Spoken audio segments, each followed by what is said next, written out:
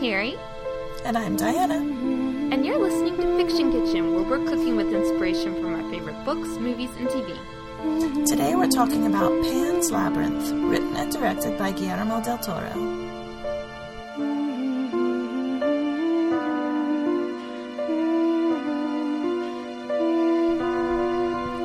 I was just saying that this might be the first episode of Fiction Kitchen that I lose it on, because this movie makes me super emotional, and I'm already feeling teary thinking about the lullaby music I'm going to put for the intro.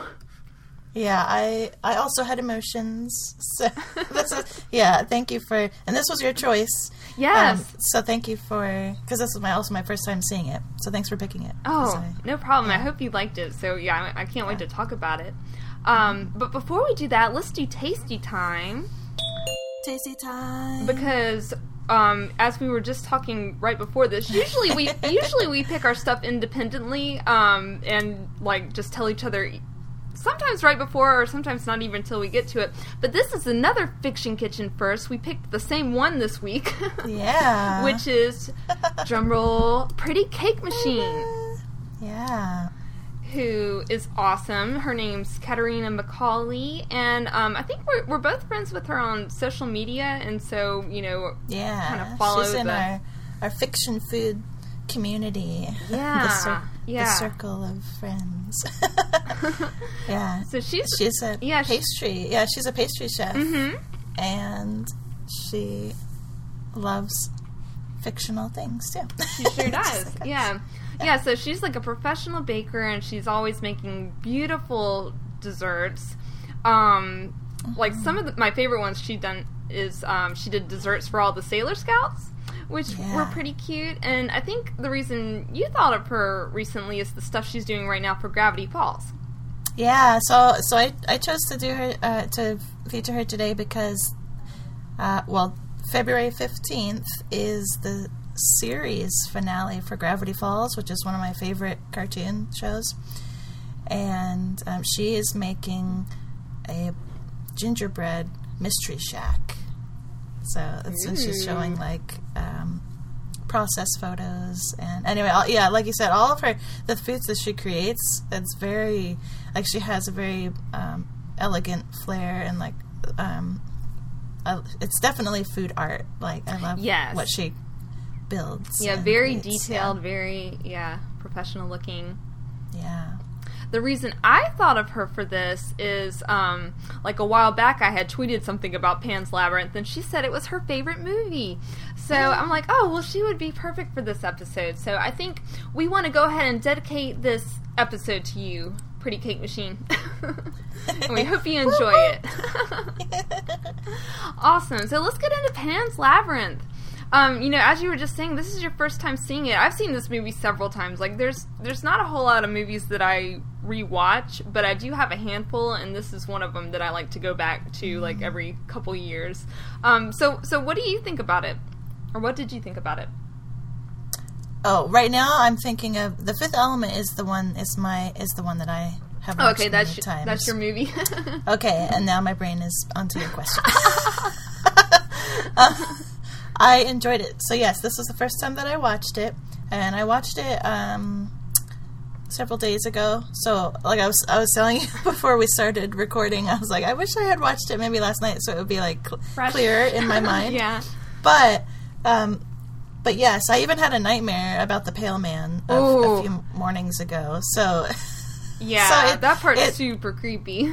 Definitely like stuck in my in my mind. I enjoyed it. Yeah, definitely because of that fairy tale aspect. That's what I really enjoyed, and just the cinematography.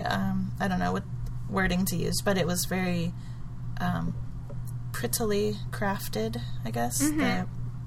The scenes, and so it had kind of like a smoothness to it, like a glossiness to it, which because of the fairy tale-ness. Yeah. But then it's like juxtaposed to the time period and the environment, which was the Spanish Civil War. So it was like, or towards the end of that. Anyway, so it was like these horrors happening, these terrible things happening, but then there was this fairy tale that's like side by side with it, and then just the way that it was filmed. Yeah, like it was very darkly beautiful and dreamy, and then you have this like gritty real world stuff going on, but they are paralleling each other, so yeah. Yes, you put it so much. Thank you, words. Yes, that. Yeah, well, we're really going to break it down because there's like a ton of mythology in this, but yeah, just a brief background on the time period and then like an overview of the story. It does take place during the Spanish Civil War and kind of near the end of it, like the fascists are winning. So this or I think they've actually won at this point, but there's still some like kind of rebel uprisings. So the Spanish Civil War took place between 1936 and 1939, between the Republicans and the fascists fascists won, and General Francisco Franco was in power until 1975 when he died. So, and now, you know, in the modern times, we, you know, have the general notion that fascist equals bad, and that's certainly the case in these movies because the fascist characters are just evil. Like, there's no gray area. And is that the same as saying nationalists, fascists and nationalists? Are they the same? I think so. Or is like a different... Yeah, I think the fascists were the nationalists, and the other group was the Republicans. Okay. Yeah. Yeah, I hope so. Yeah, he was depicted so terribly. Yes, like, he was awful. I mean, so I did have to like cover my eyes for a couple of. Especially one scene in particular with a bottle that had a bottle as a weapon. Yes. Yeah, I was like, yeah. Yeah. Yeah. Yeah, he was terrible.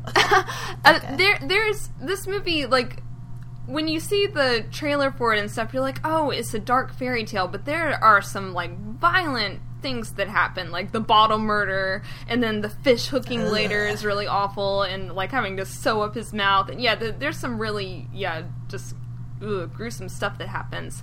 But, yeah, just to give an overview, it's about, the main character is a little girl named Ophelia, and, her father was died in the war, and her mother has married this fascist general who's going to take care of them, and she's pregnant. So they're going to meet him, and let's see. Yeah, he's this really awful fascist guy, basically. And there's some other people there, like there's one person who works there in particular, Mercedes, who, like, really takes a liking to Ophelia and kind of takes care of her. And during this time, you know, like, really awful things are happening in Ophelia's, like, actual life, so she kind of develops this, like, fantasy life she's got going on. Like, she's a very bookish girl, loves fairy tales, and one night meets this faun who gives her 3 tasks to do before the full moon. So she goes off on this series of tasks, and meanwhile her real life's getting worse and worse, and it just culminates in this horrific scene. But it's kind of a bittersweet ending because she does kind of go back to the underworld to be the princess from the story that she came from. So yeah, it's just a really beautiful, heartbreaking tale. Well, it's one of those things, it's like, is it real, or is it all just in her mind? Yeah, like, it could be a complete fantasy, or it could be, that she's just innocent enough to be receptive to all this stuff. Yeah. But then it's like, there are parts of her fantasy that affect the real world. Right. So it's like, well, it must be. Yeah, there is some kind of stuff that breaks through, and so because like at the end, when the movie ended, and it was very cathartic, I guess, or emotional and moving. But then it's like it made me think back over the film, and because it's like, oh, is this one of those, where you're like, wait, was it, right. but then, I think, that it was real, but the whole point was that it was a commentary about, like, innocence being caught up in these horrible things, and Yeah. Yeah. Because, I mean, it really is. I mean, these wars belong to grown-ups, and it's the children that suffer. Yeah. Yes. And also it was interesting because the, like, fantasy, like, yeah, like, beautiful fantasy, well, kind of gross fantasy sometimes, too. But anyway, yes, it was never mind, not beautiful fantasy. But, like... It was like very you said, dark. dreamy. It wasn't, it wasn't, like... These were like the old times tales. Yes. Like when we talked about Grimm's and like the dark, depraved kind of. Exactly. This like, wasn't the Disney version. Yeah. But still, like you said, dreamy. You used the word dreamy. Like it still, of course, had that surreal quality because it is fantasy. But so there's that, and then like this gritty real world. But it's interesting because putting them side by side, like there are so many parallels. But also, yeah, it was just interesting as a viewer to be watching these, like, two stories. Because it's her story, Ophelia's story, and her tasks and that she's doing. But then it goes to, like, Mercedes and the things that she's doing. And what was the guy's name? The bad guy? Vidal? Vidal, yeah. Vidalia Onions. Yeah. Yeah, so it was just interesting the kind of back and forth between those, and I'm not really sure what I'm trying to say, but like it was just interesting the juxtaposition of the different stories. Like Ophelia was the main character, but it very much focused on, you know, the other characters too and what they were doing in the real world. Yeah, this is one of those movies that, like, I feel like there's a lot of details. Like, that's one of the reasons I can keep watching it, because, like, I'll kind of pick up on little things each time, and there are, details from both, from both worlds, like, from the fantasy stuff going on that kind of pop up in the real world. Like, for example, like, one of the first tasks she has to do is to, go into this tree to retrieve a key that is in the belly of a toad. And then later, like, a very similar key pops up in the real world where Mercedes is giving it to her brother, what's his name? Pedro, who is who is one of the, like, resistance fighters that's hiding in the hills or whatever. She gives him a key to get to the supplies and food and stuff, So, like, just little details like that pop up in both places. I didn't understand why he also exploded the place, but used the key. It's like, you didn't even need the key if you're going to explode the place to, like, open the store. Because it was very obvious that, like, because, Vidal, that was, like, the first thing he noticed. Yeah, he's like, well, this whole thing blew up, but the lock wasn't forced. Yeah. Yeah. So, it's like, stupid brother, putting Mercedes in danger. But, yeah. This is why you guys lost she can take care of herself. Yeah. So Ophelia, the name immediately reminds me of Hamlet. And she was known, so that character was kind of a representation of like madness, or like female madness. And that she, was often seen kind of like wild looking. Not wild like crazy, well, I mean, but like her with flowers in her hair, or like kind of belonging hair down and belonging frizzy. To nature more than like the world of people or whatever. Yeah.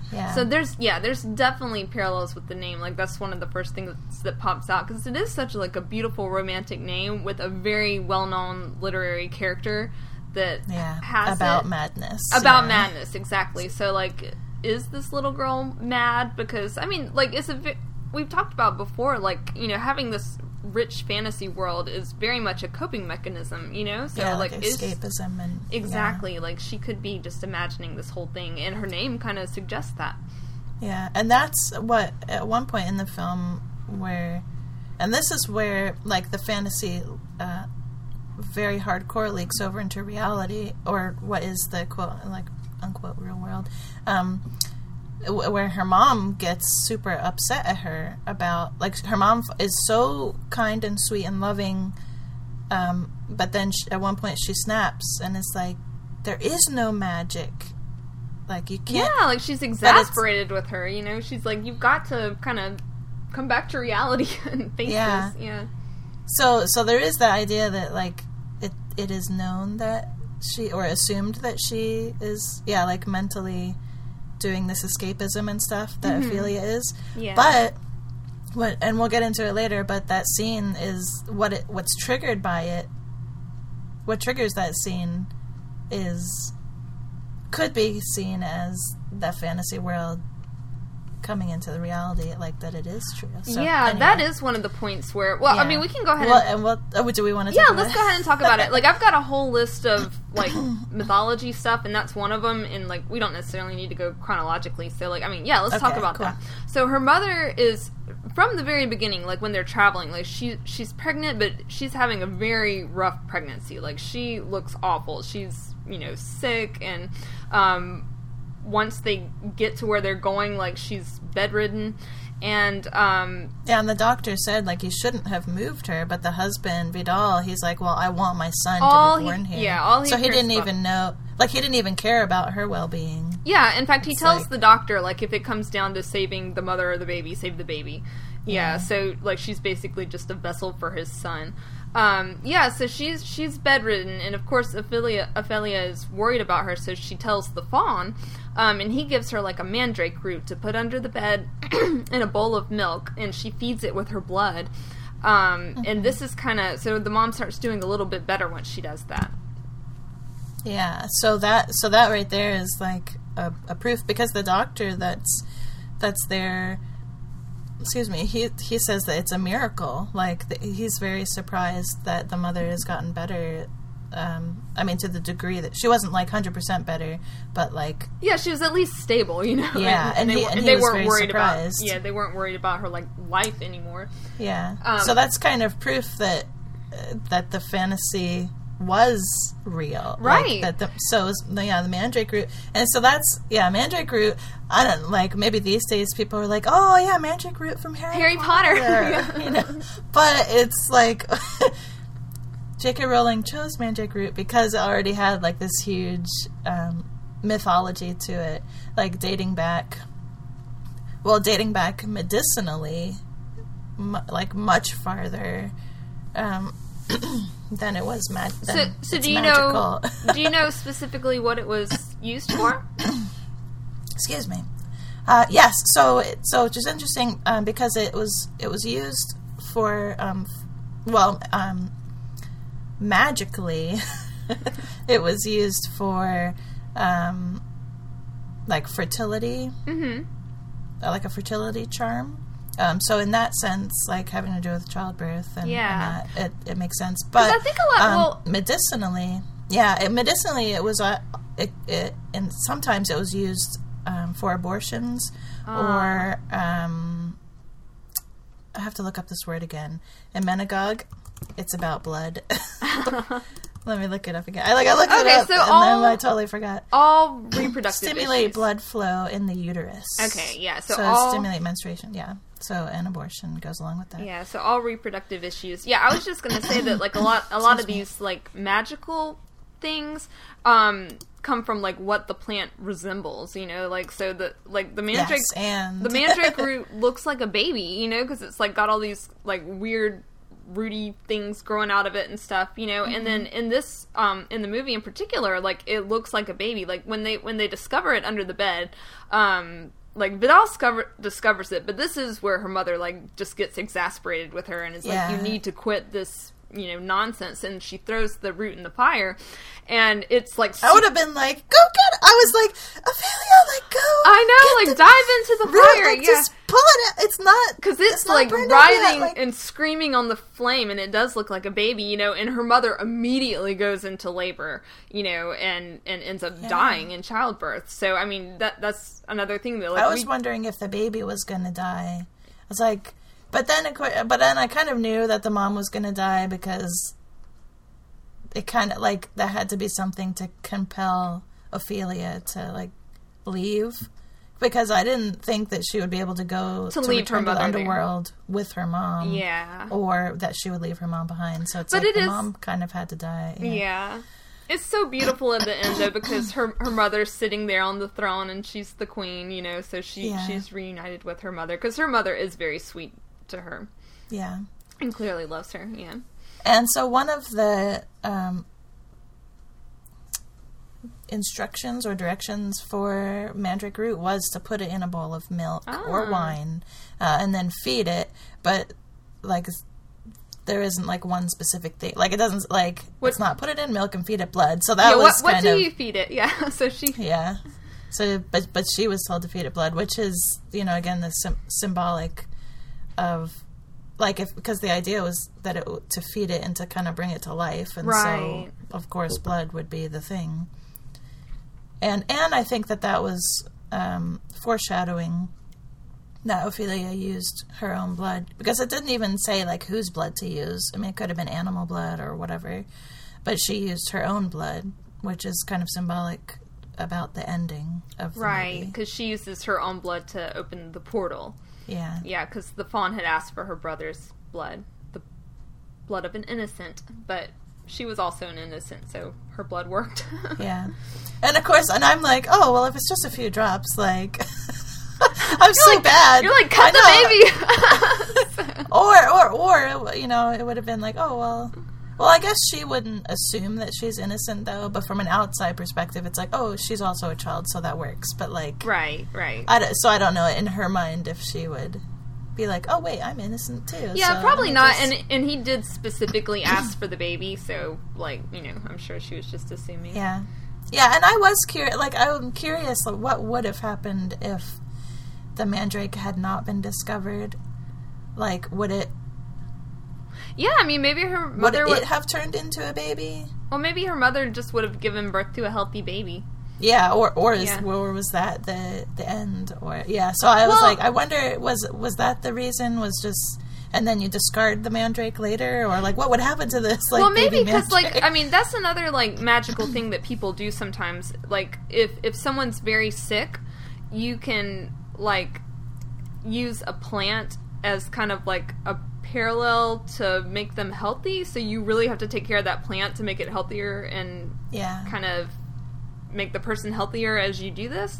And then I think there are like certain ways you can discard it that are like you either plant it or dispose of it some way, you know. So I'm sure like, you know, the mandrake root was being used for the time period it was needed, but I think like after the birth you could probably just, you know, so I was just curious about it because it was, you know, it's like in the beginning when there's that statue and the fawn is like, the man is me and then the girl is you, and she's like, well, what about the baby? And he's like, and then this other thing, like he like totally glosses over it, and so you know, in my mind I was like, oh, I wonder if you know, but I like how the fawn is so tricky like that, you know, because you're never sure if he's well, because Mercedes said, oh, like, you need to be careful of fawns. Like, she was remembering her fairy tales from being a kid, and that, you know, fawns are tricksy, so... Right, so it wasn't like this fairy godmother showed up to kind of, like, guide her through these situations. Like, he came and, like, first of all, he's very creepy looking. He's not the classic, like, fawn, like, half human, half deer.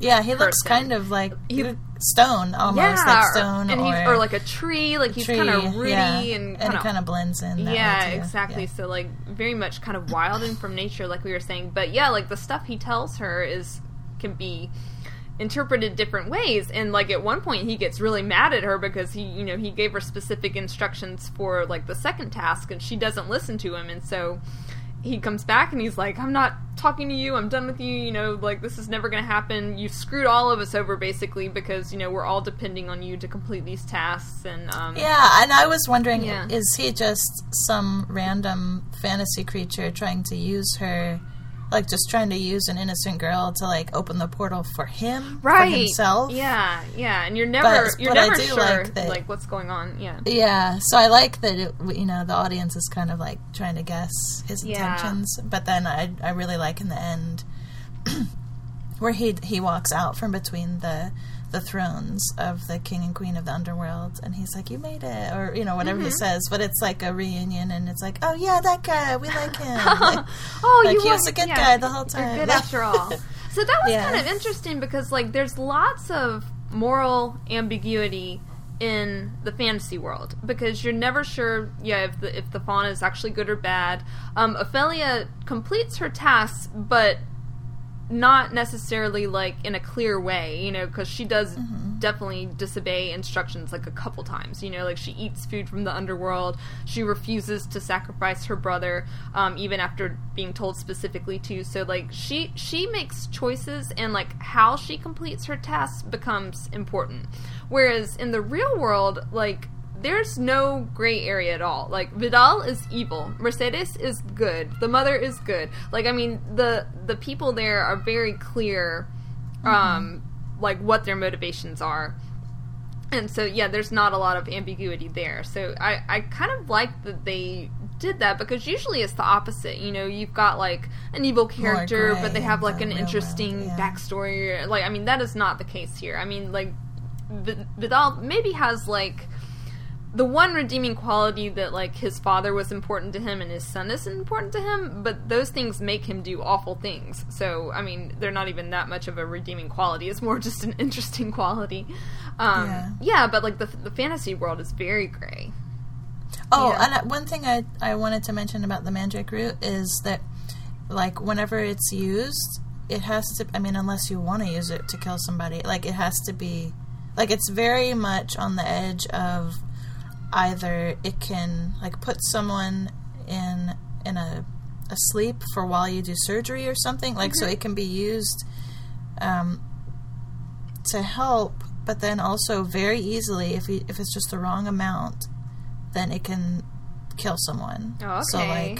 So like there's that kind of edge to it. Yeah, that it's it like has to be balanced, and a medicine or a poison. Yeah. So. Yeah, and so that was very much, I think, in the movie. It's like, you know, you had to do these specific things, and she, you know, and Ophelia was following the instructions the fawn gave her, and things were going well. But then the moment it was discovered, you know, that was the end of it. Like that, yeah.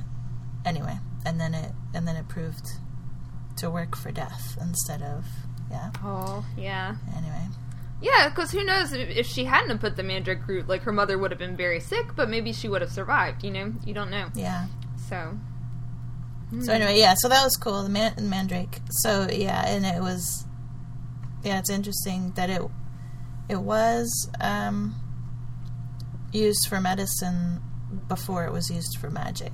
But now it's like we only think of it as a magical item. But anyway. So, yeah, speaking of Vidal being totally evil, like, he is pretty much the parallel to the Pale Man. Yeah. Should we just start talking about... Let's talk about the Pale Man, because this is one of the creepiest parts of the movie. So I totally... Yeah, so it was one morning, I was thinking about, like, it's like, you know how you... It's still not time to wake up, like, it's just, like, the wee hours of the morning, and then you kind of, like, fall back asleep after maybe vaguely waking up and thinking about some things. So I guess I, like, vaguely woke up and thought about the podcast or something. I don't know. So somehow, like, the Pale Man was in my mind. I was, like, totally having, like, nightmares or morning mirrors or something. I don't like, blame you. Ooh. Pale Man. Oh, my gosh. So, yeah. So it's the same... underneath all the makeup and stuff is the same actor who was the fawn. Right, yeah. So he played both of those parts. And that's one very cool thing about, like, this movie is there's not a whole lot of CG. I mean, there is some, but, like, a lot of it's practical effects, and so it does have, like, a very cool look to it. And I think this actor was, like, also one of the, like, Hellboy people, right? I think I read that somewhere. Perhaps. Yeah, like, so he's worked with Guillermo really del Toro in other movies.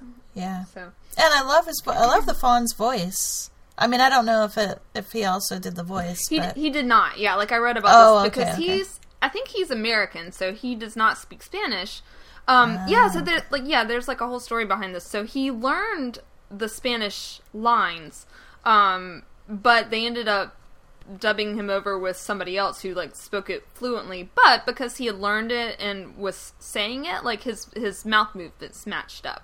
Gotcha. And just, like, one quick note on, like, the way the fawn speaks, and, like, then we'll go back to the Pale Man, because I want to talk about him, but, like, I don't mention this often, but I was a Spanish major, And so, like, the reason I don't is because, like, I should be a lot more fluent than I am. But I did pretty decent during this movie. But, like, one thing that you can definitely notice is the way the fawn speaks is he uses the vos form, which, like, no one really uses anymore. Like, in Spain and Argentina, they still say vosotros, which is, like, the plural form of it. But he says, like, vos sois instead of tú eres, you know, which more modern people would say. And it's, like, a very archaic way of speaking. So it's kind of cool that, like, the fawn has a kind of, I guess it would be... matches. Yeah, it would be kind of, like, the equivalent of speaking, like, kind of Old English type stuff, you know, so he definitely has, like, a very ancient, archaic way of speaking, which is kind of cool. Yeah, so the idea is that he has been waiting for the princess's return for a long time, right? Like, centuries. So is it that she... So it's not... It's her soul has been reborn into other bodies. So it's not that it's her original body. Right, like Ophelia is the soul of Moana, but not. It's not like Moana was Ophelia when she left, because Ophelia was born here, like, of her mom and human. But isn't that, like, that's the idea that Moana left centuries ago and died, but then her soul. Yeah, I mean, still on Earth and being reborn in human girls. Yeah, I guess. Right? Did they specifically say that, or I mean, that makes sense to me. Because I think that it mentions, like, something about, like, that her body will be different when she returns. Oh, okay, yeah. So. And the king was like, I'll wait for your soul to return or something, like, but it will be in a different body. I don't know, something like that. So I think, but that would make sense, like, if the fawn left at the time that Moana did to find her, and then so he's been there, like, on just waiting for her for centuries, you know. Yeah, and she finally, so he's like, that old. Yeah, makes her way back, speaking oldly.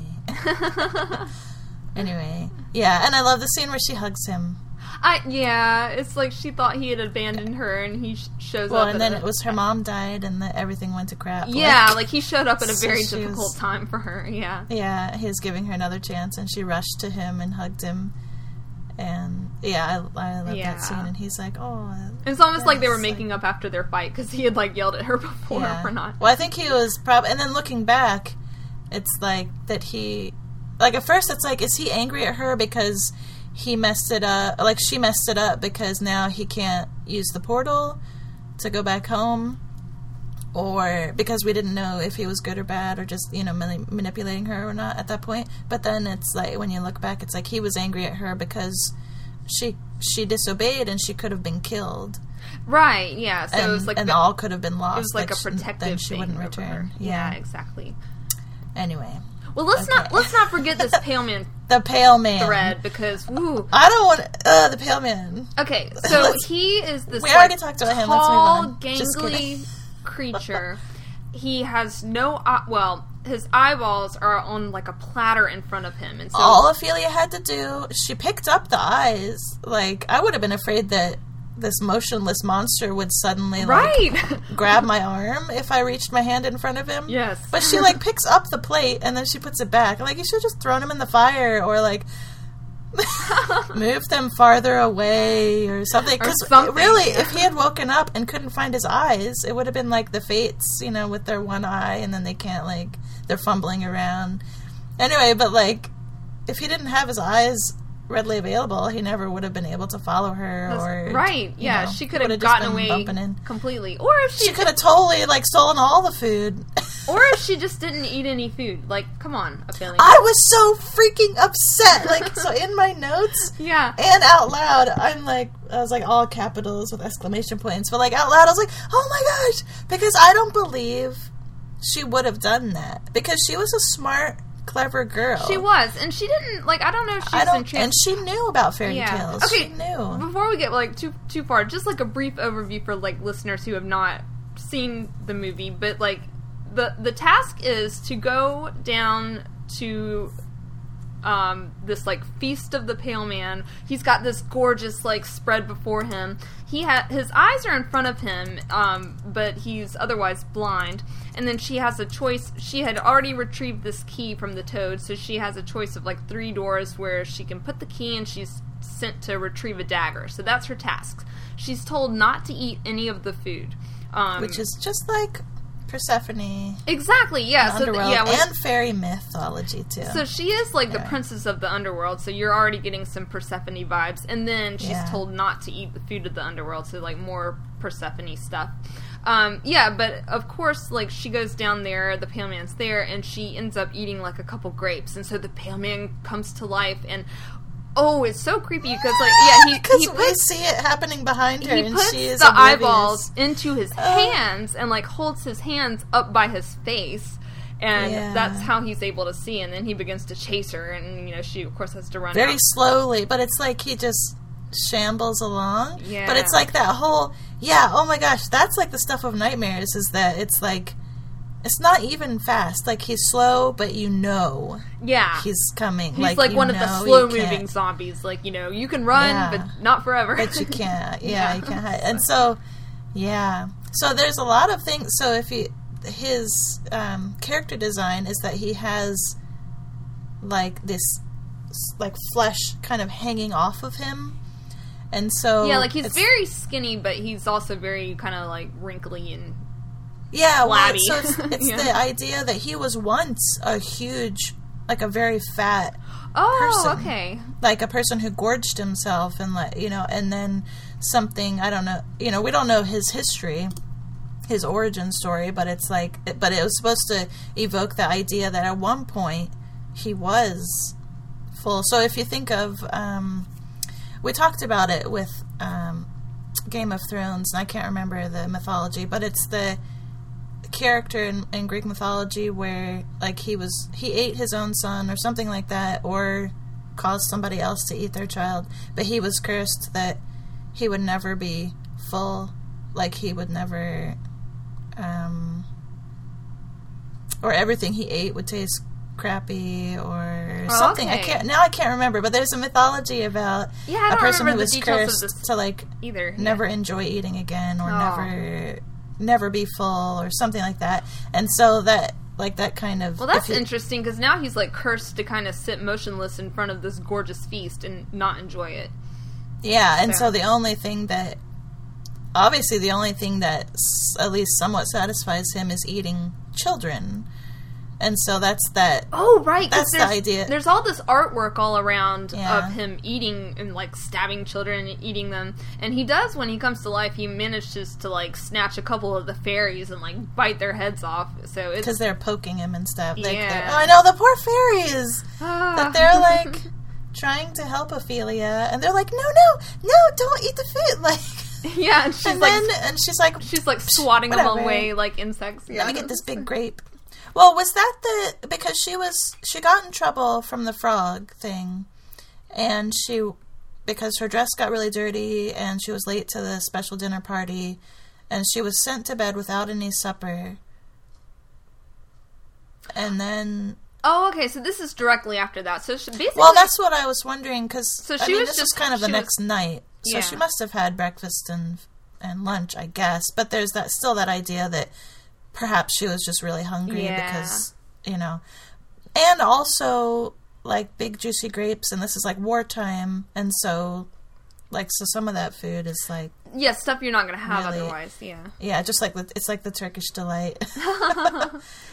Yeah. But, yeah, so the Pale Man, I think so it reminds me of that, the curse, like Greek mythology, the cursing of...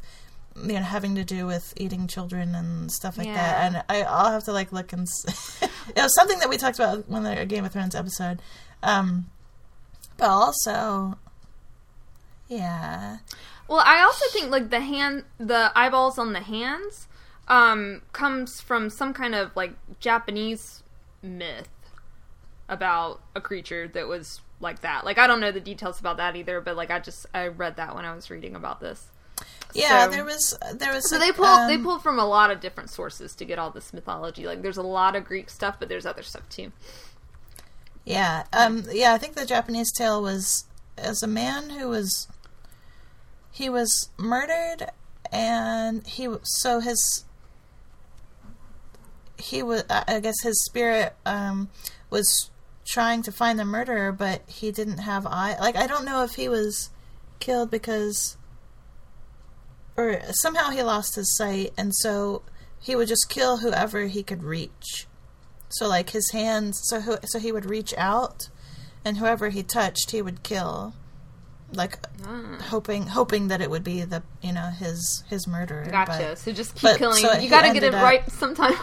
Yeah, so he ended up just, like, killing everybody. Yeah.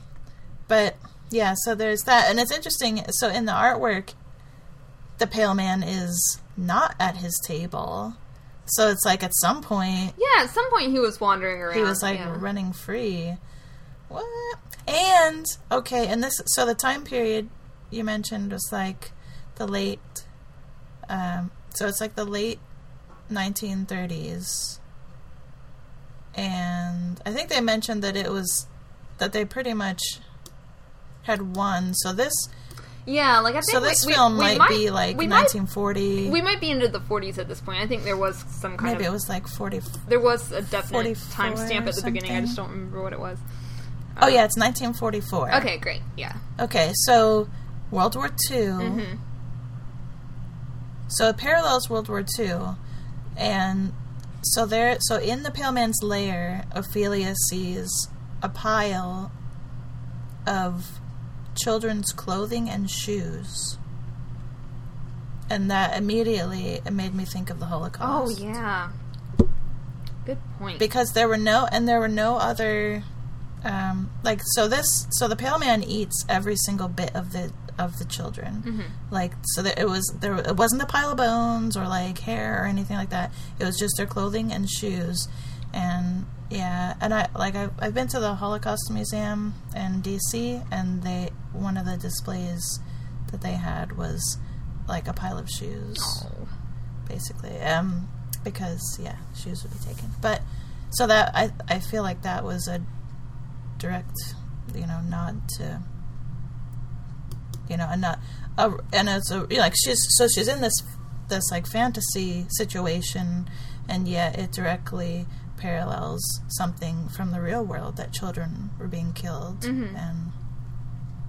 And anyway, and so, but also, so Vidal is like the parallel to this Pale Man who's just pure evil. Like, yes, purely made to destroy killing innocents. Yeah, and exactly. And also so at one point I mentioned, so when Ophelia was off doing the frog under the fig tree task, the first task, mm-hmm. that was at the time where there was Vidal was having this like dinner party, or like dinner gathering with some important people, and so there's the parallel to that scene, him at the head of the table, at this like feast table in front of the fireplace, and then the parallel to the Pale Man at the head of the feast table in front of the fireplace. Yes. Like, so it's supposed to tell us that they are like the same. Yeah. Oh my gosh, the Pale Man. And then so then she eats, and then also, but the key, like you mentioned, the three doors and the key, like. So in an interview with Guillermo del Toro, like, he makes a comment that the story is basically about choice and obedience. Mm-hmm. Like, at times it's good, and times it's bad. Like, it's good to be obedient when it's for your best interests, but then sometimes it's bad to be obedient if it's to someone like Vidal. Like, but it was interesting because the fawn said that the fairies will show you the way. Like, they'll show you which door to use the key on, and the fairies showed her like the middle door, and she was like, no, I think it's this other one. And she was right.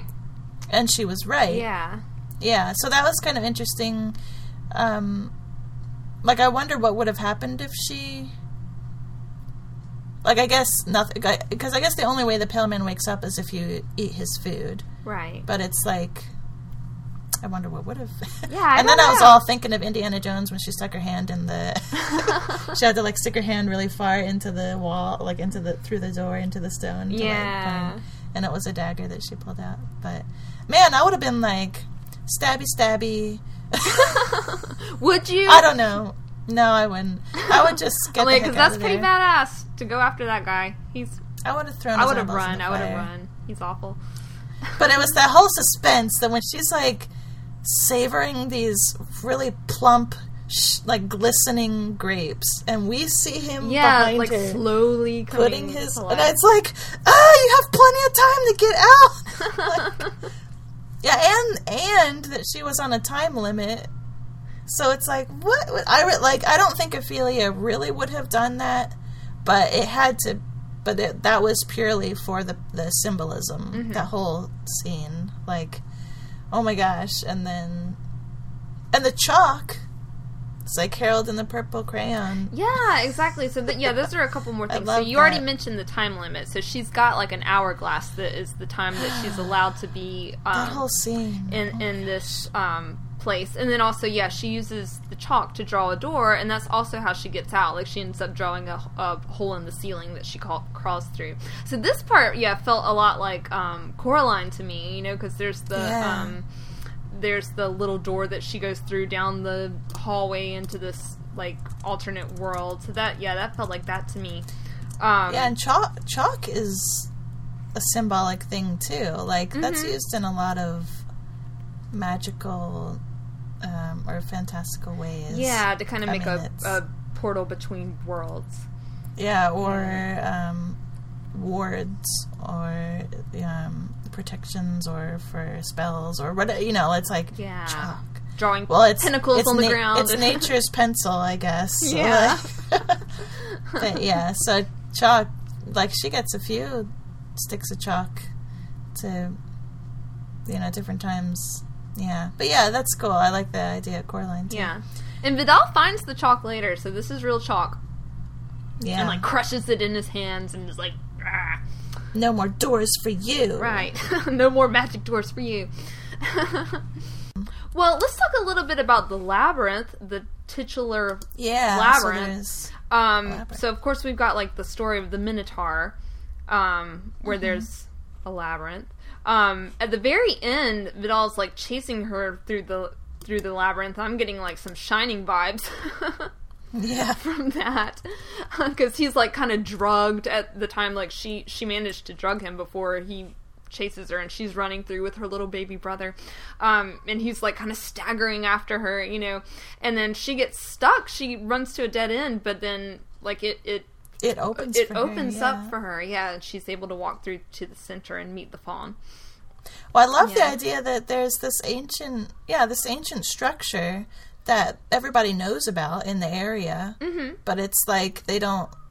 I guess it's like a grown-up world. Like they're just like, whatever. Yeah, like there's this labyrinth here. Yeah, that would be a really cool place to like, especially if you're trying to hide out or whatever. But it's like, and then in the center of it, there's this like pit with a stairway, and it's like, why isn't anybody checking this out or like utilizing this for the rebels or whatever, utilizing this for their base? Or so it's interesting because there's the statue that we talked about before that's in the center, like down in this pit, and then the few scenes that she has with the fawn there, like there are like bowls of something, like, so someone, maybe it's the fawn that puts them there, but it's like a shrine basically.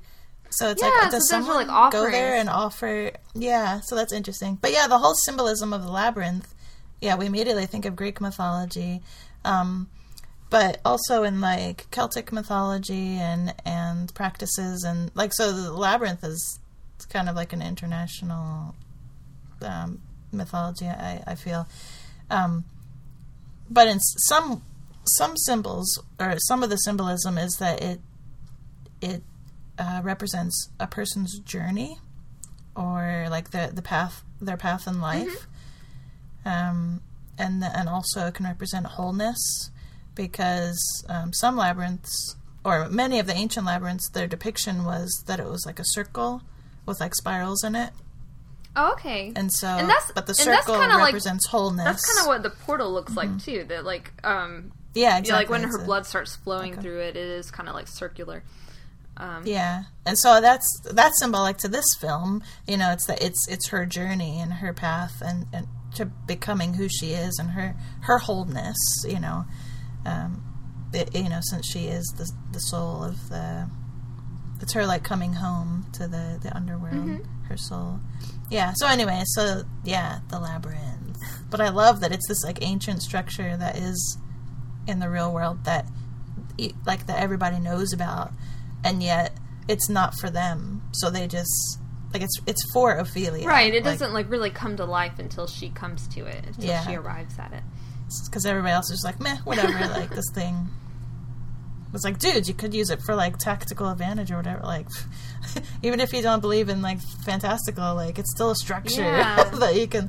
But anyway, and it's like that all over Europe. Like I feel like that's something we really miss out on as Americans because like our history, our like European history or whatever only goes back like 300 years, whereas in Europe they've got like 1,000-year-old structures just like hanging out. And, like, we tear stuff down all the time, whereas they, like, keep their historical buildings, and so there's stuff that's been there for years and years and years. So, a lot of ancient things that are just part of your, like, regular, mundane, everyday life.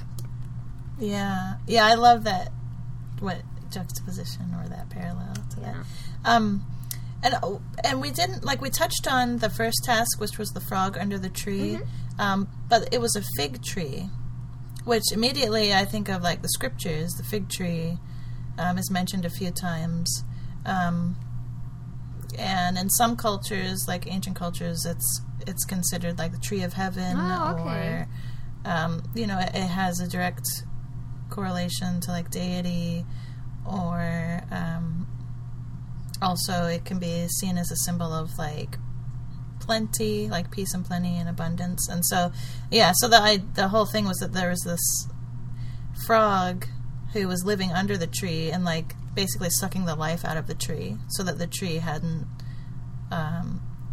borne fruit, or the tree was dying for like a long time. And so her task was to put a stop to the frog so that the tree would be not at the frog's mercy anymore. So, and then at the very end of the show, at the movie, like after she dies and returns to the underworld, like the narrator says, and like if you look closely, like there's some what's the word, proof that she had been there, like, and this shows this little flower blossoming on the fig tree. Yeah. So anyway, so just really quick to like go back to the first task too, like the fig tree symbolism was there, and then it kind of came full circle at the end of the film that showed that it was blossoming. Aww. So that she really did make a difference. I know. I'm glad that it's such a heartbreaking ending, but I'm glad we get that like taste of hope, that like something's finally good happening to her. And that it was real. Yeah. Shall we get into food? Like, it might kind of overlap with like the, mythological stuff we've been talking about with some of it. Yes. Let's see. Let's see. I have notes on this, and like most of it is kind of chronological. Like one of the first food scenes is the captain meeting with a soldier in front of a roaring fire. So you get kind of like this devil imagery. And then Mercedes brings in some bread and some slices of something, and then some kind of drink. I know. I wonder if it's like chorizo or something, because they mentioned chorizo. Yeah. That would be, because it's like discs. Okay, like it must be something like that, and that would be like sausage. That would be a good thing to have around, because that like keeps is preserved. So, because then they later talk about like the kind of stuff they have, like they're hoarding all these rations. From people, and they list them. It's like flour, salt, oil, medicine, olives, bacon, tobacco, aguardiente, which is some kind of liquor, which I've tried. I went to a party one time, and like somebody had a flask of it, and they were just like carrying it around, giving people shots in their mouths from the flask. So that was interesting. I thought about that. Let's see. So early on in the movie, which we've kind of talked about, the bottle murder. Oh my god. So so I totally had to look away. Oh, this was I forgot like just how violent and brutal this movie is, because you kind of get caught up. Oh, this is a beautiful fairy tale, and oh my gosh, it's like so violent at times. But there are only like that one was the worst for me, and then there was like one other with the mouth. Yeah, cutting, the mouth cutting, which was kind of but otherwise like it was just kind of normal. Yeah, normal bloodshed, I guess. Yeah. Like, not too ceremonious. They just kind of shoot people.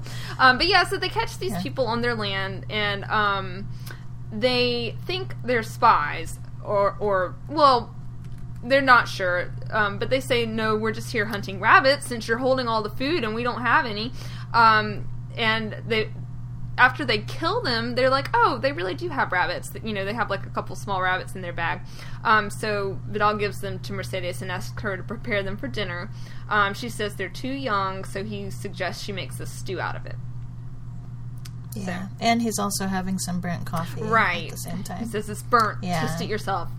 Yeah, and I think like that whole scene where I know it's like we dub it the bottle murder, but like I think he kills them also because he was annoyed of being interrupted, because at the end of that scene he's like, next time you feel like interrupting me or whatever, like make sure you check their bags right first, like I'm not even necessary to be here, you can figure this out on your own, you know, you don't need to alert me to this or so whatever. It's like he killed them because he was just annoyed to just make a point to his soldiers. He totally so totally bashes its skull in.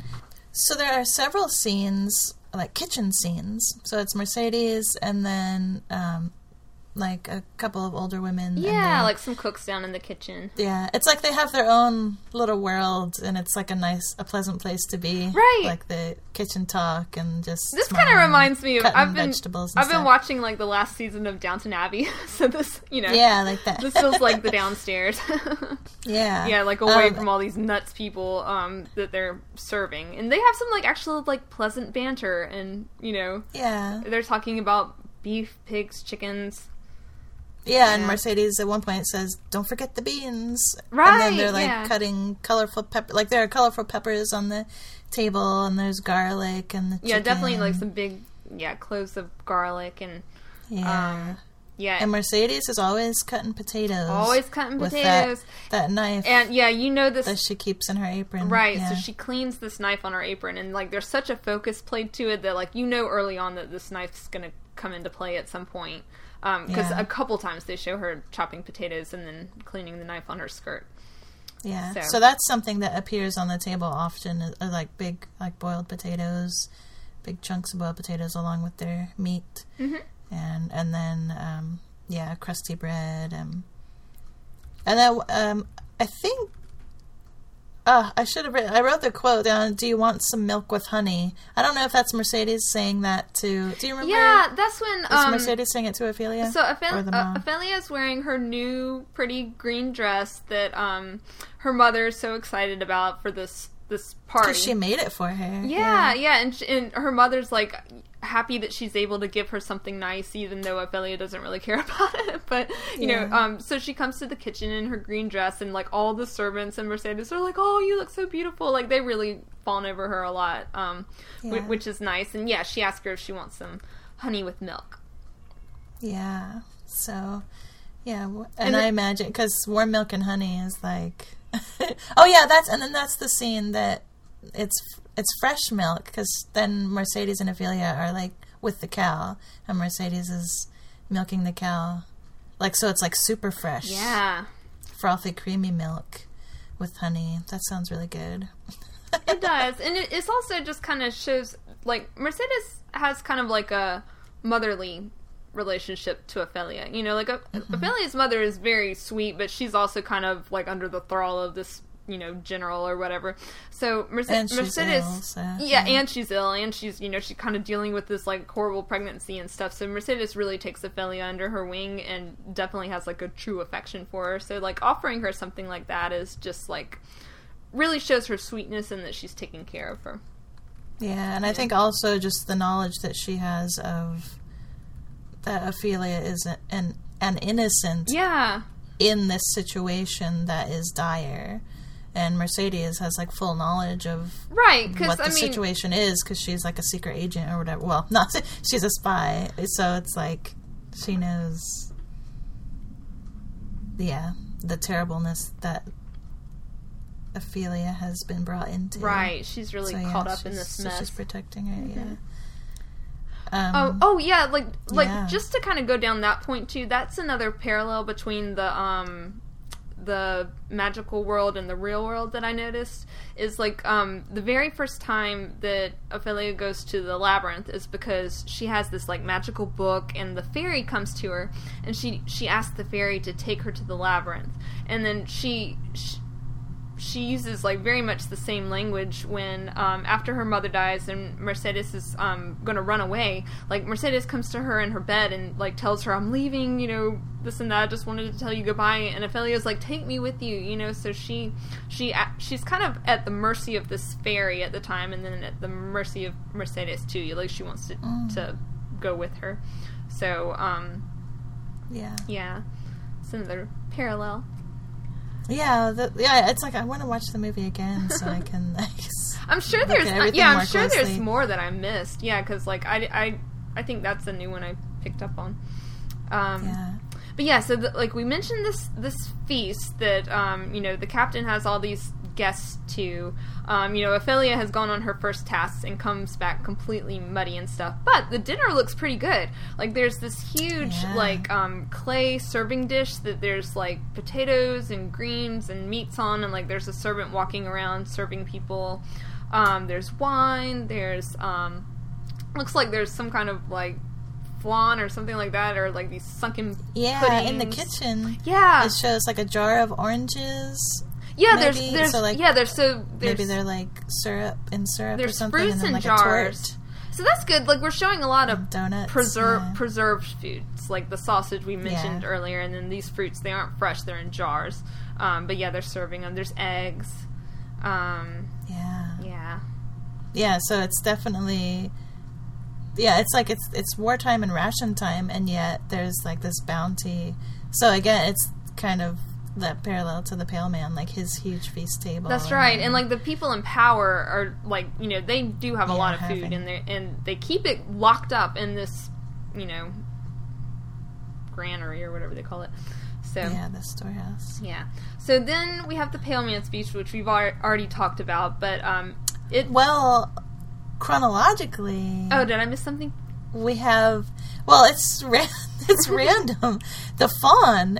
So then she goes to see the faun, and he's eating. He comes out of the shadows from the the pit of the labyrinth, and he's like eating like a slice of roast beef or something. Oh, okay. Do you remember that? No, part? I think I missed that. And he offers some to the fairies, his little fairy friends. Oh, okay. But it's just like the slice. I mean, it looks good, like a slice of roast beef. But like you do. Yeah. So I don't know where it's cooked. I mean, it looks like it's cooked. So it's like, where did he even? Like, why would they? So I wonder what that's all about. Because it's like, why would you even need to?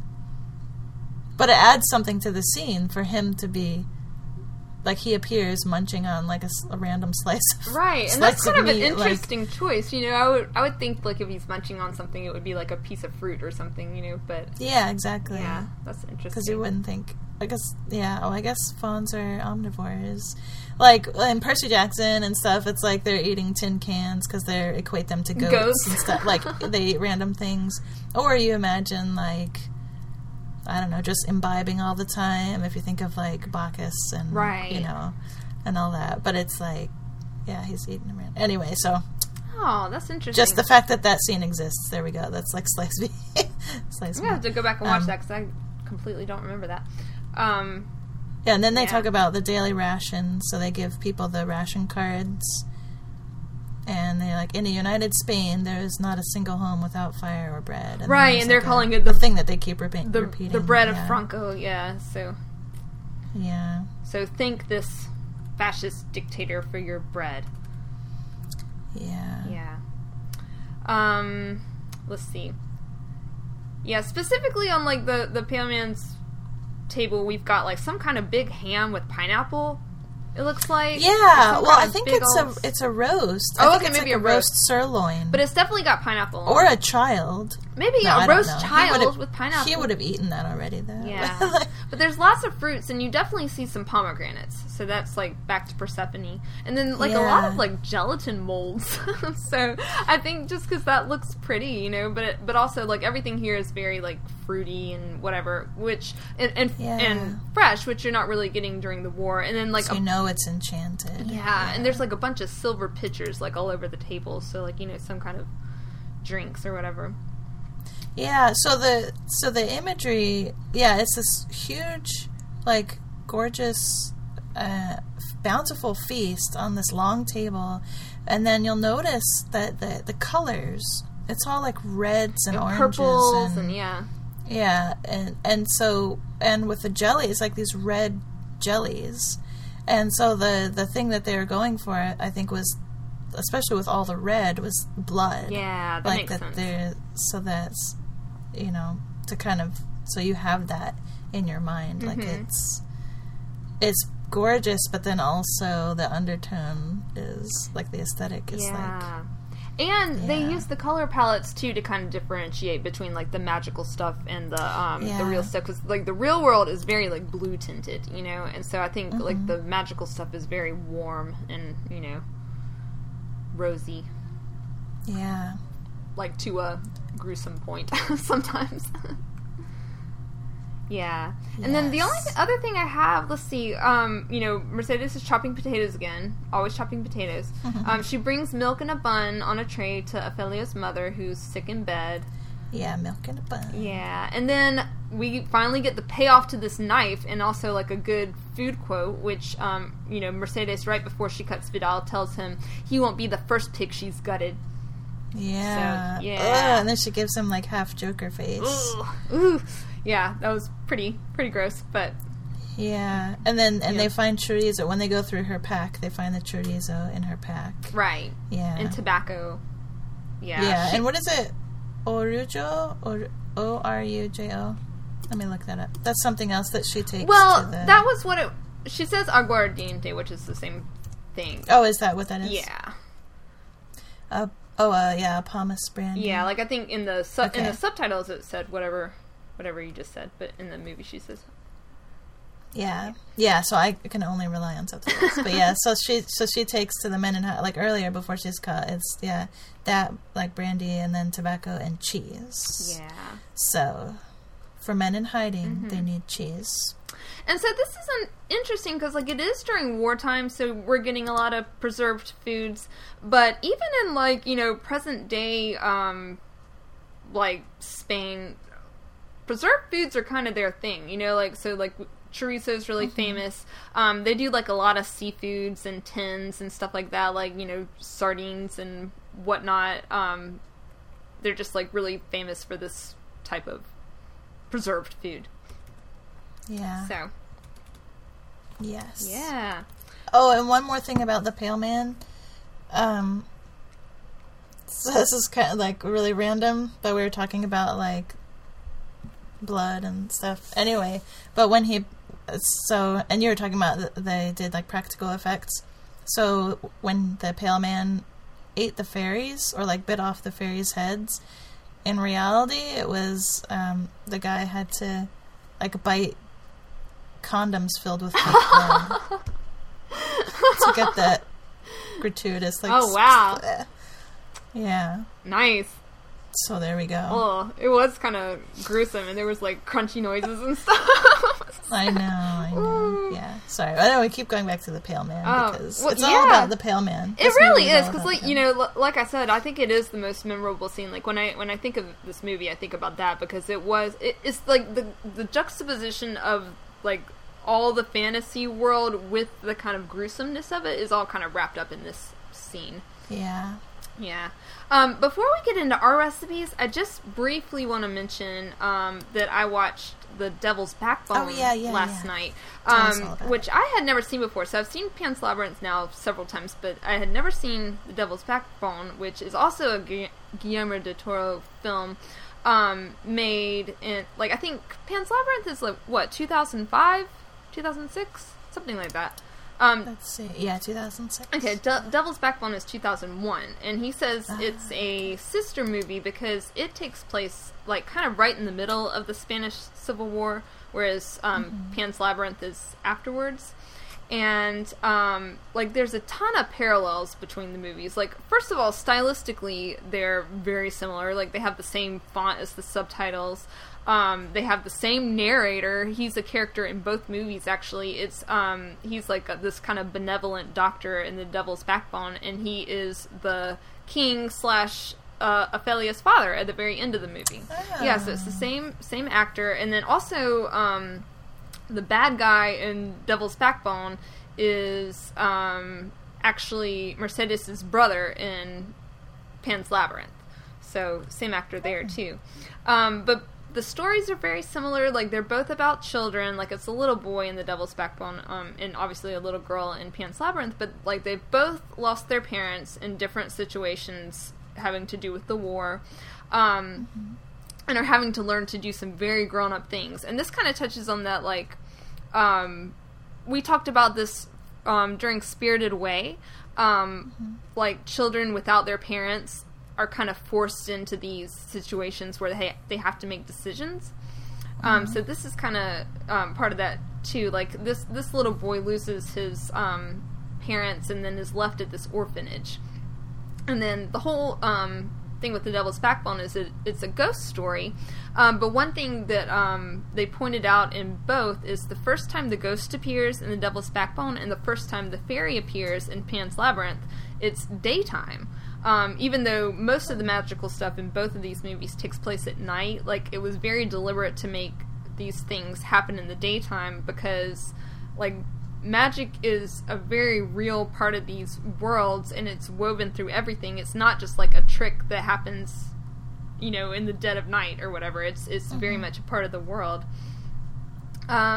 Like, some of the imagery's the same. Like, we get some, like, fetal imagery, which you see in both, because, yeah, in Pan's Labyrinth, you get the image of her little baby unborn brother as a fetus, and they have some, like, babies in jars in The Devil's Backbone. Oh. Yeah, it's pretty gross. Yeah, so there are some parallels between them, and I think, also, part of it was a commentary about how things had changed during the war. Like, things were very much different before the fascists were in power, and so you see kind of the before and after of it in these two different movies. Yeah. So, yeah, I recommend seeing it. It was pretty good. It's not, like, Pan's Labyrinth is one I will watch over and over again. This one is, like, I'm glad I saw it, but I'm probably not going to come back to it. Gotcha. It's pretty creepy. But, shall we talk recipes? Yeah, and I wanted to... Oh, no, go ahead. There's just one other thing about the Pale Man, so it kind of goes... This Pale Man! Oh my god! I know! No, this is the last thing No, it's okay. He's just gonna... About him. Be a part of our lives. So the fairies, they were condoms filled with blood, but that imagery, and also the, just the fact that he eats children was inspired by, Goya, that famous Goya painting of Saturn devouring his children. Oh, so in Greek mythology, Kronos or Saturn, ate his children. So that's also where that, like, imagery came from. Nice. Anyway, okay. The end, Pale Man. No, that's good because that's like it's like he's the scariest part for me, but I keep talking. That's my mind keeps that's a like Greek going. and a Spanish tie-in right there, so that's pretty cool. Yeah. Okay. Go away, Pale Man. Let's talk. Be gone. Let's talk about. You have a recipe for grapes. For sparkly grapes. Yeah. So right? I did this before. So this is on my Witchy Kitchen blog. I did a recipe for sugared grapes. So this is kind of back to the Pale Man, like kind of inspired by like Never mind. Let's move on. He'll never go away. We should just accept this. He's just gonna, be ever present. Well, these are grapes that it should be like, don't worry, if you eat these grapes, the pale man will not. Right. You don't have to. If you eat Carrie's well, I don't grapes, know. Maybe there's maybe Carrie will come after. There's you. like a fun danger that goes along with eating these grapes. You never know what's going to happen. But yeah, they're super simple. It's just like a bunch of grapes, and you basically just like coat them with egg white, and then like coat them with sugar, and shake them off. Oh, that's like how you do the edible flour. Or exactly. So they're too. just basically sugared grapes. The only thing I would say is like they're super simple to make, but they do not save well. So like make them for a group, and you can just eat them all in one sitting. Yeah. But yeah, they're easy to make, and they're very pretty. Because like the sugars are sparkly and stuff, and so it does kind of give you that. What kind of do you use? A special kind of sugar, or just regular like? I think I use just granulated sugar. Yeah, so like nothing. Yeah, nothing special. Just like an egg and sugar is all you need to make these. Nice. You can use any type of grapes. Yeah. So, so that's something I made before. Specifically for this, I think you and I did like very similar dishes. So, we both did kind of like stewy stuff. You want to talk about your cacciatore? Yeah, my kitchen cacciatore. Just kidding. It's chicken cacciatore. Sometimes I slip up and say kitchen cacciatore. But, yeah, so this was my first time making a cacciatore.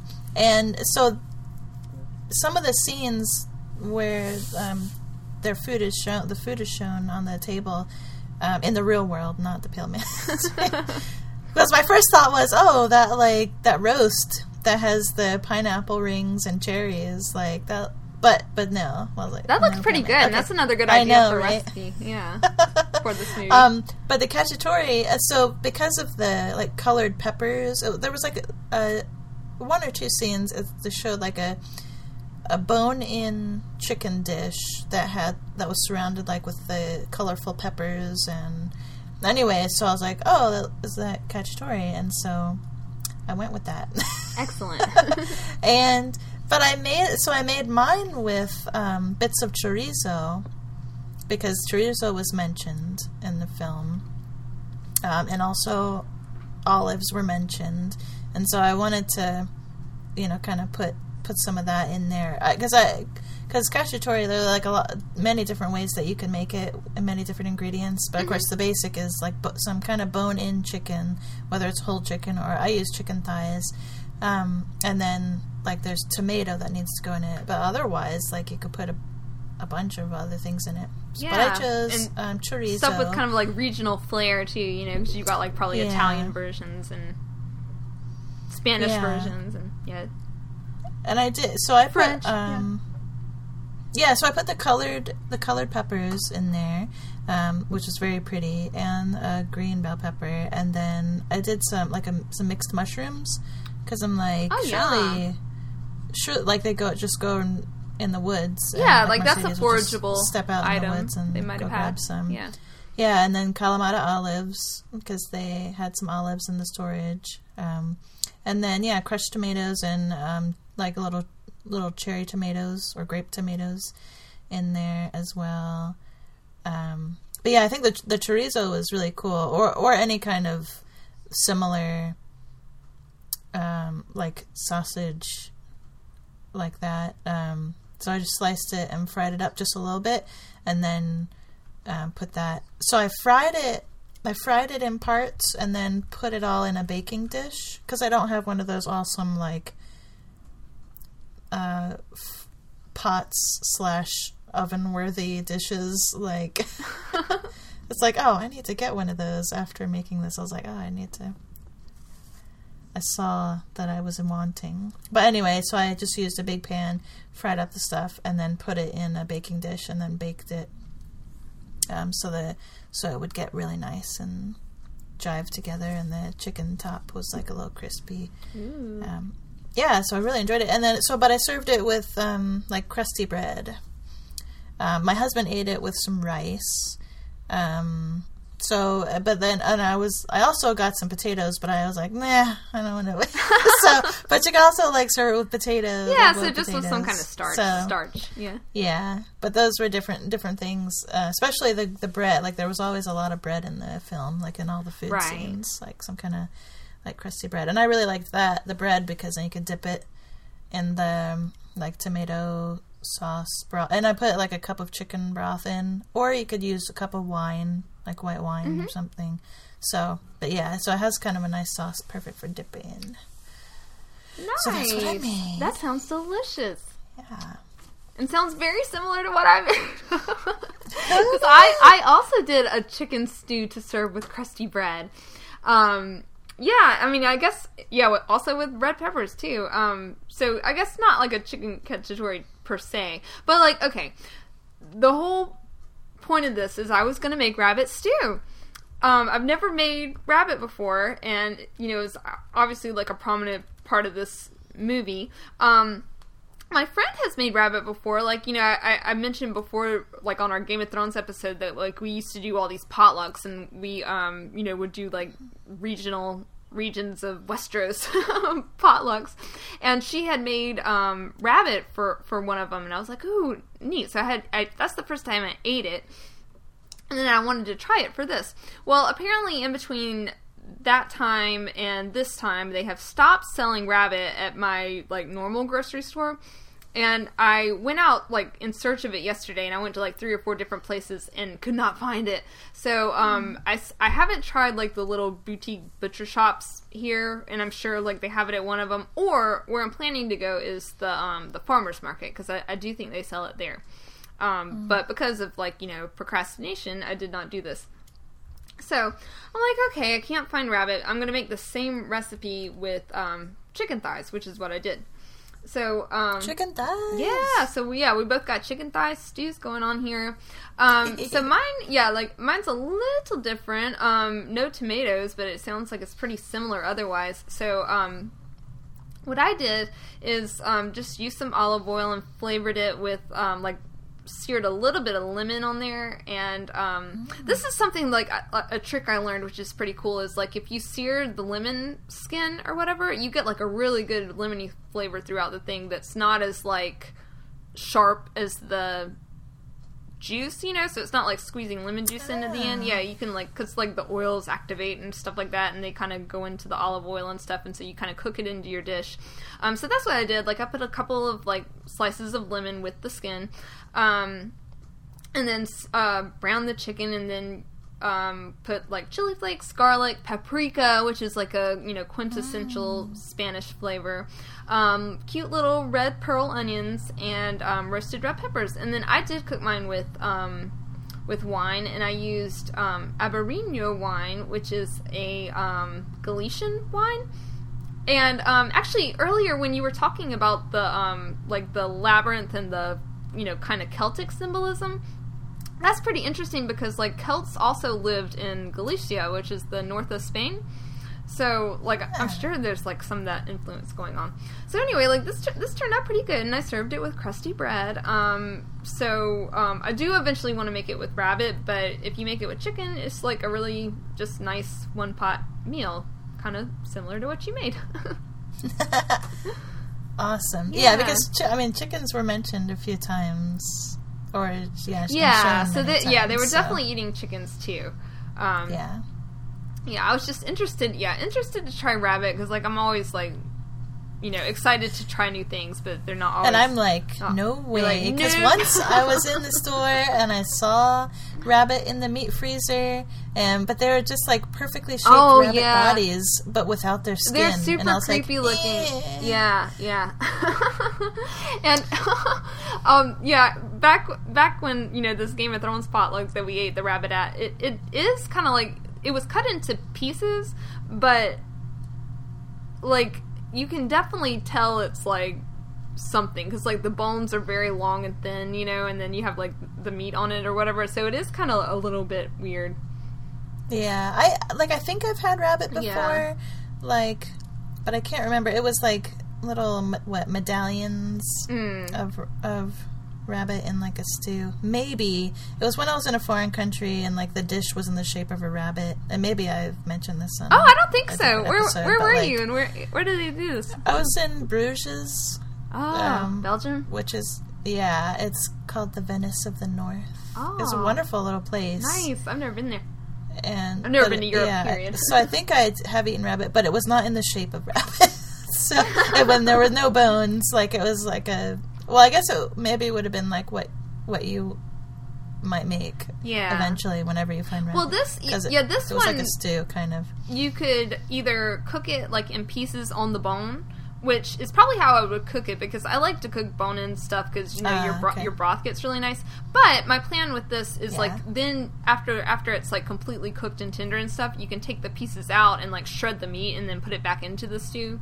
So that was my plan with this, because, like, I cook a lot of, like, bone-in stuff, like, Pakistani dishes, but it's easy to eat because you're like eating with the naan, so you can kind of like get the meat off the bone, whereas with this, you know, you would eat it with a spoon or whatever, so it's like it'd be kind of better if the meat was already taken off the bone, but like cooked with the bone, so you get the nice like brothy flavor and stuff, but then kind of like, you know, disassembled so it's easier to eat. Those poor bunnies. Oh, I know. Well, okay, yeah, the whole reason they don't sell them at like Harris Teeter anymore, which is where I would normally buy them, is because like an animal rights group had like protested. Oh, really? And I'm like, well, it's like so I feel bad that I'm even looking. So I like chickens too. Yeah, but it's something about chicken is so common. Yeah, it is like that. It's just something you're not used to, because it's no better or worse than any other like factory farmed animal that we eat all the time. So you can't really like protest one over another. I think they just kind of gave up because nobody was buying their rabbits anyway.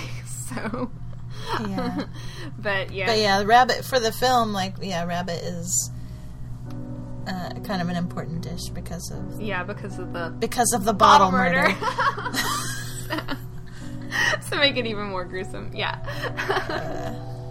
Well, alrighty. We will post these recipes for chicken stews on our website, fictionkitchenpodcast.com.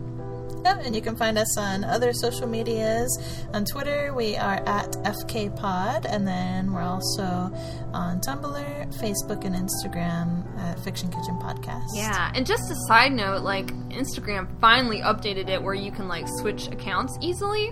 So I'm actually going to start posting on our Instagram, which I haven't in a while. Because it's such a pain. Yay, well, it's such a pain to sign into. Like, I haven't been updating it, but I'm going to start updating it. So Instagram's about to get active. So okay, you're a good example, because I need to start updating our Tumblr and Facebook too. Yes, so they exist. We have accounts on those things, and hopefully in the near future they will.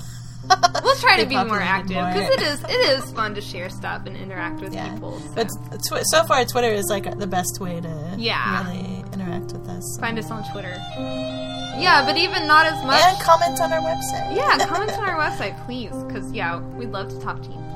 Alrighty, well, thanks so much for listening. Yeah, catch you next time. Bye.